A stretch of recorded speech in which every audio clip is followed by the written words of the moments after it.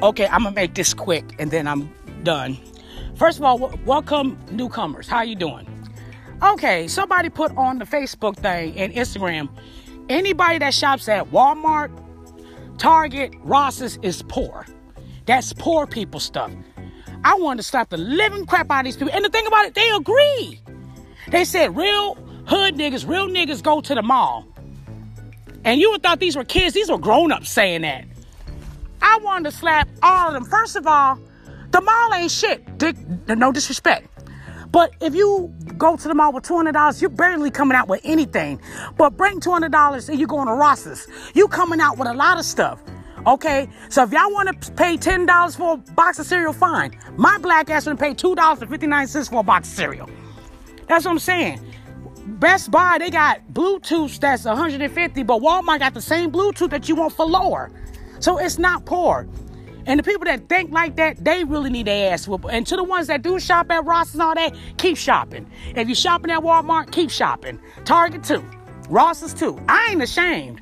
But it's just stupid and retarded that people think that these are poor people stores when they're smart people stores. So that's just showing you right there they don't know how to save and they don't know how to budget. As a baby, I put it like this.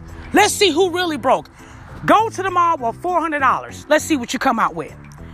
Go to Ross's with $400 and come out with.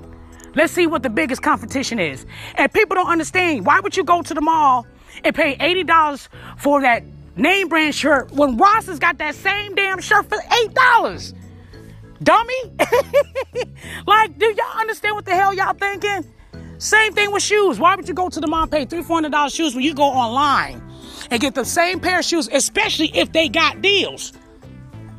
So, yeah, let these people think what they think. Don't ever be ashamed of going to Walmart, because, honey, I'm going to Walmart next week, okay? It's not poor people money. It's smart people money. And if you like me, you like to save, then keep on going. Now, if you want to treat, I'm not busting anybody that wants to buy expensive stuff. I just don't understand how you going to say that Walmart and Target and Dollar General, all that stuff is poor people when it's not.